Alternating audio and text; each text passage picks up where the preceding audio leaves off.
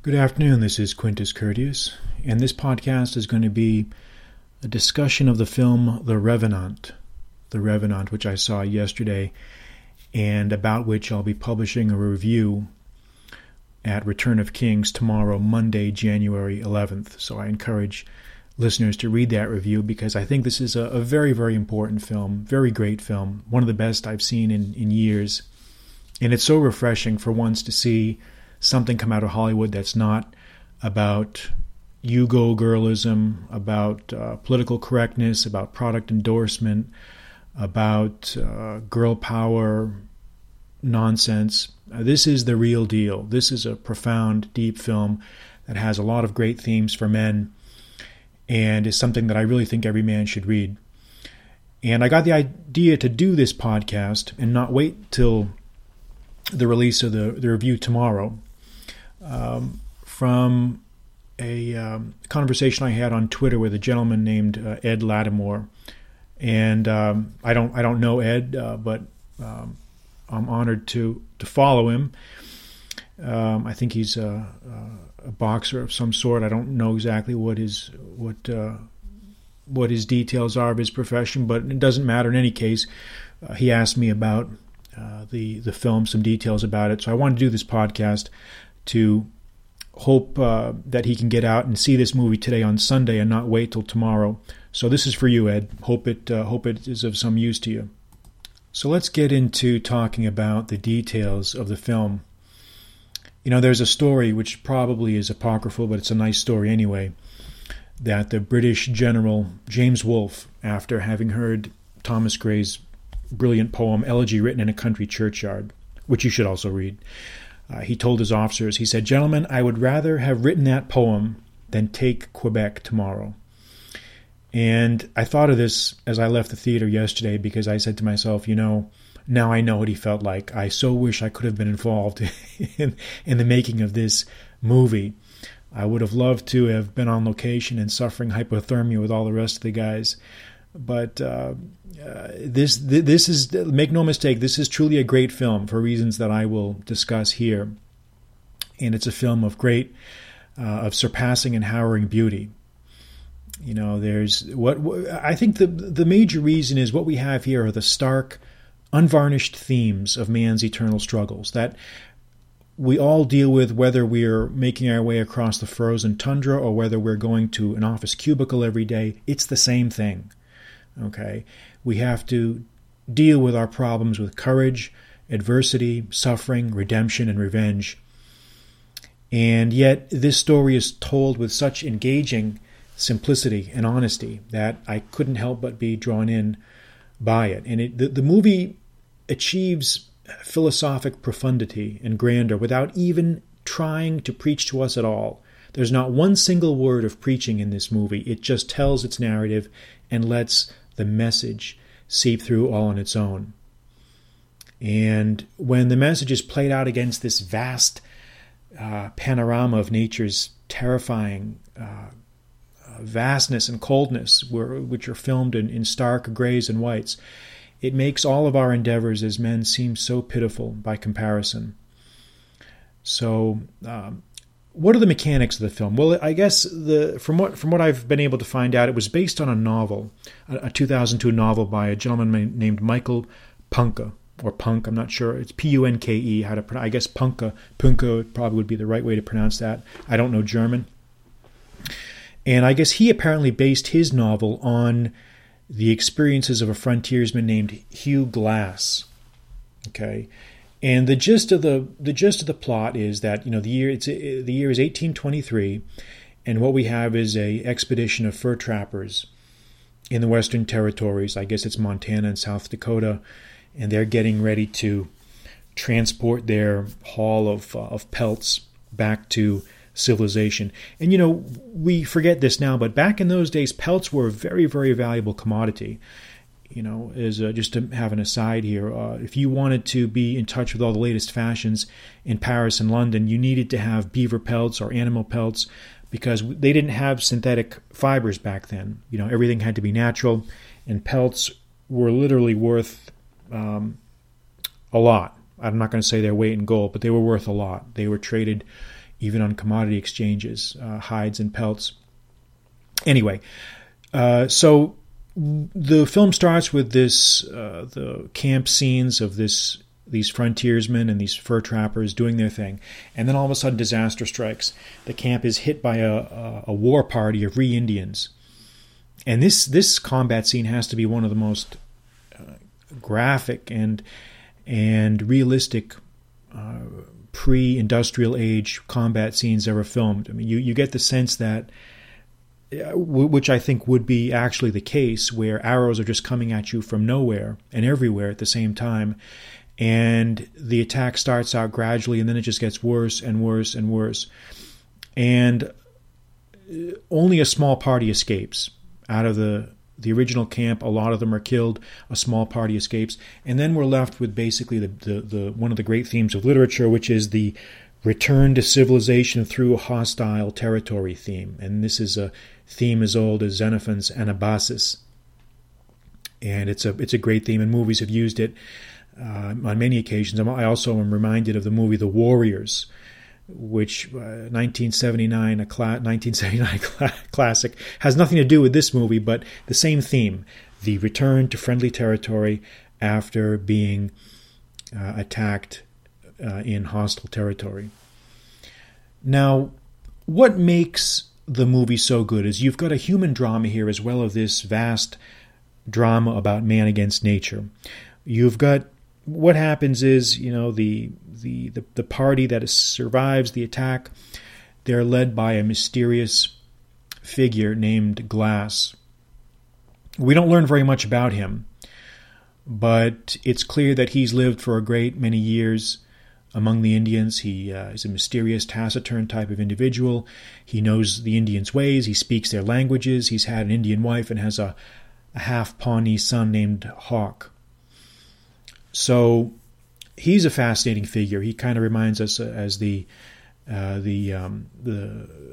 a stock character, maybe as old as literature also. Especially we see him with James Fenimore Cooper's Leatherstocking Tales, when you've got the Natty Bumppo character.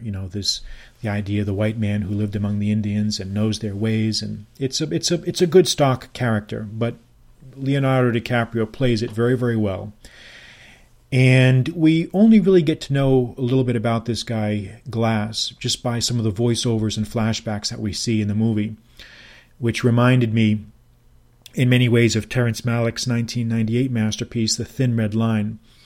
And I don't think this is a coincidence, because the movie, the Revenant's cinematographer, Emmanuel Lubezki, has worked on Terrence Malick's most 4 recent films, so I think he used some of the same techniques there. Now, within this little party that survives the initial encounter, you've got sort of a lot of your stock and trade characters that you see whenever you assemble a large group of men together. You've got the stolid, resourceful leader. You've got the native tracker type who knows the Indians' ways, and then you've got the treacherous, egotistical character played excellently by Tom Hardy, who almost steals the show in this movie in many ways. The character's name is John Fitzgerald, and Hardy plays this guy with such subtlety and such incredible precision that you really get to see nuances in this character that you might not otherwise see. Now, the Fitzgerald character, he's not lacking in physical courage. He has it. But he is a guy who is entirely without any sort of moral compass. He cares about his own money, he cares about his own survival, and not much about anything else. So this is the problem. And with that background, then we have a scene where the Leonardo DiCaprio character, Glass, is attacked by a grizzly bear while he's out, I guess, foraging for food. And it's got to be one of the most incredible scenes, man versus animal combat scenes, or combat scenes in general, ever filmed. This, I have no idea how they did this. It must have just been a mixture of CGI and, intercutting with models or mock-ups or live bears, close-ups. I don't know how they did it, but it's so good that you can almost feel the slaver dripping on your neck, or the the grizzly's teeth scraping against your skull. That's how good and convincing this is. Now, Glass survives this encounter, but just barely, and then the party is forced with one of those moral decisions as to whether they should try to bring him back to civilization with them, or should they just abandon him and leave him there. And it soon becomes clear that they can't really carry him back, so they leave him there with the Tom Hardy character and with another guy. And the deal is that they will receive a reward if they nurse this guy back to health and bring him back, and if not, to give him a proper burial. And of course, what ends up happening there is treachery intervenes. Fitzgerald succumbs to his nature and betrays the group and commits treacherous actions, which you'll have to see. And Glass is left to fend for himself and to survive on his own. He's abandoned and left for dead in the middle of nowhere, literally, with no food, barely able to walk. And thereby the scene is set for one of the most harrowing and convincing survival stories ever put on film, which is what this is. So what we have here is a man animated by revenge, driven by a desire to right the wrongs done against him. And he's forced to rely on all of his resourcefulness, all of his skills, all of his abilities, all of his cunning, all of his life essence to get back to civilization and avenge the death of his son and his own betrayal. So it's a great theme, and there are few themes that are better than revenge.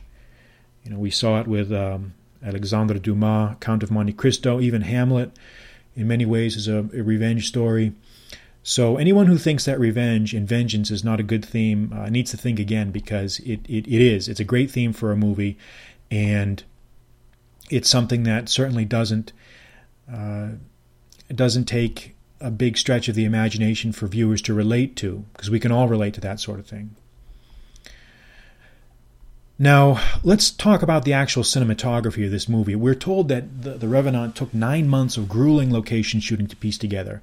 And I guess the cast and crew flew to remote locales in Canada, Argentina, United States. And all the filming was done with natural light. There's no artificial light involved here. And I think the director, whose name, again, I think I said it before, Alejandro Iñárritu. I hope I'm pronouncing that right. I don't know if I am. I don't know Spanish. But in any case, Mr. Iñárritu did a great job with the natural lighting. And I think it was important for him not to have anything artificial in this movie. So we're immersed completely in this blood-freezing beauty and power of nature, with no filters or barriers between us and the great reality here. And another thing I really appreciated was the lack of sentimentality. There's no sentimentality here. There's no saccharine, Hollywood, sicky sweet, glamorizing or idealizing the Indians, as was done, I think, in Dances with Wolves. I mean, the Indians are presented exactly as what they were, just a normal people like any other, doing their best to survive, with the same capacity to inflict cruelties as they had to offer the most transcendent kindnesses. So there's no one-dimensionality here. Every character here has their own motivations, and nobody is a wooden character. Everyone has both good and bad motivations that drive them. And even Fitzgerald, even the bad guy, he seems to, over time, elicit a small measure of sympathy from the viewer, in some ways, right up until the very last scene. I don't really know why that is, but for some reason, maybe we just get the sense that there's so much suffering out there, and there's so much hardship that we almost wonder if this type of thing doesn't happen more often. Not to justify it, but we can see how it would happen. And it's all part of nature's grand design. But what really makes the film great, and really what I think makes it a extremely masculine film, and the type of film that a man would benefit from, are the themes. There's no preaching here, as I said. There's no preaching at all, but the themes that the movie deals with are great themes, and they're the themes that we all have to deal with in our lives. And what are those? Physical courage, survivability or survival, coping with adversity, the necessity of redemption, and the possible hollowness of revenge. And the movie ends on just the right note, because we're not sure at the end whether it was all worth it or not. But that level of philosophical ambiguity is perfectly in keeping with the tenor of the film and doesn't detract from it at all. And what I really liked about this movie, and one final thing that I'll say, was there were overtones of mysticism here and of unredressed, unresolved moral ambiguities that were lurking inside Glass's character. We know that his wife was killed in one of those frontier Indian wars that happened a lot in the 19th century. But we don't really know the full story behind it, and we hear her voice prompting him on throughout the movie to greater and greater feats of courage and endurance. And I think that's really true. That's how it is. When we have loved ones that we've lost, we hear them, they become part of us, and we feel them. And they never really leave us. They always stay with us. So that's why I think that every man should see this movie, and that's why I think it's one of the most masculine films that I've seen probably in the past few years, maybe in the past 10 years. So, Ed, I encourage you to get out there and see this movie if you can before Sunday draws to a close. That will bring my podcast here to a conclusion. I'm Quintus Curtius. This podcast was brought to you courtesy of Fortress of the Mind Productions. If you enjoyed it, I would ask you to please go to my podcast section on iTunes, which you can find on my website, qcurtius.com, and leave a comment. They all matter, and they all help others to find these podcasts. I'm Quintus Curtius. Good night.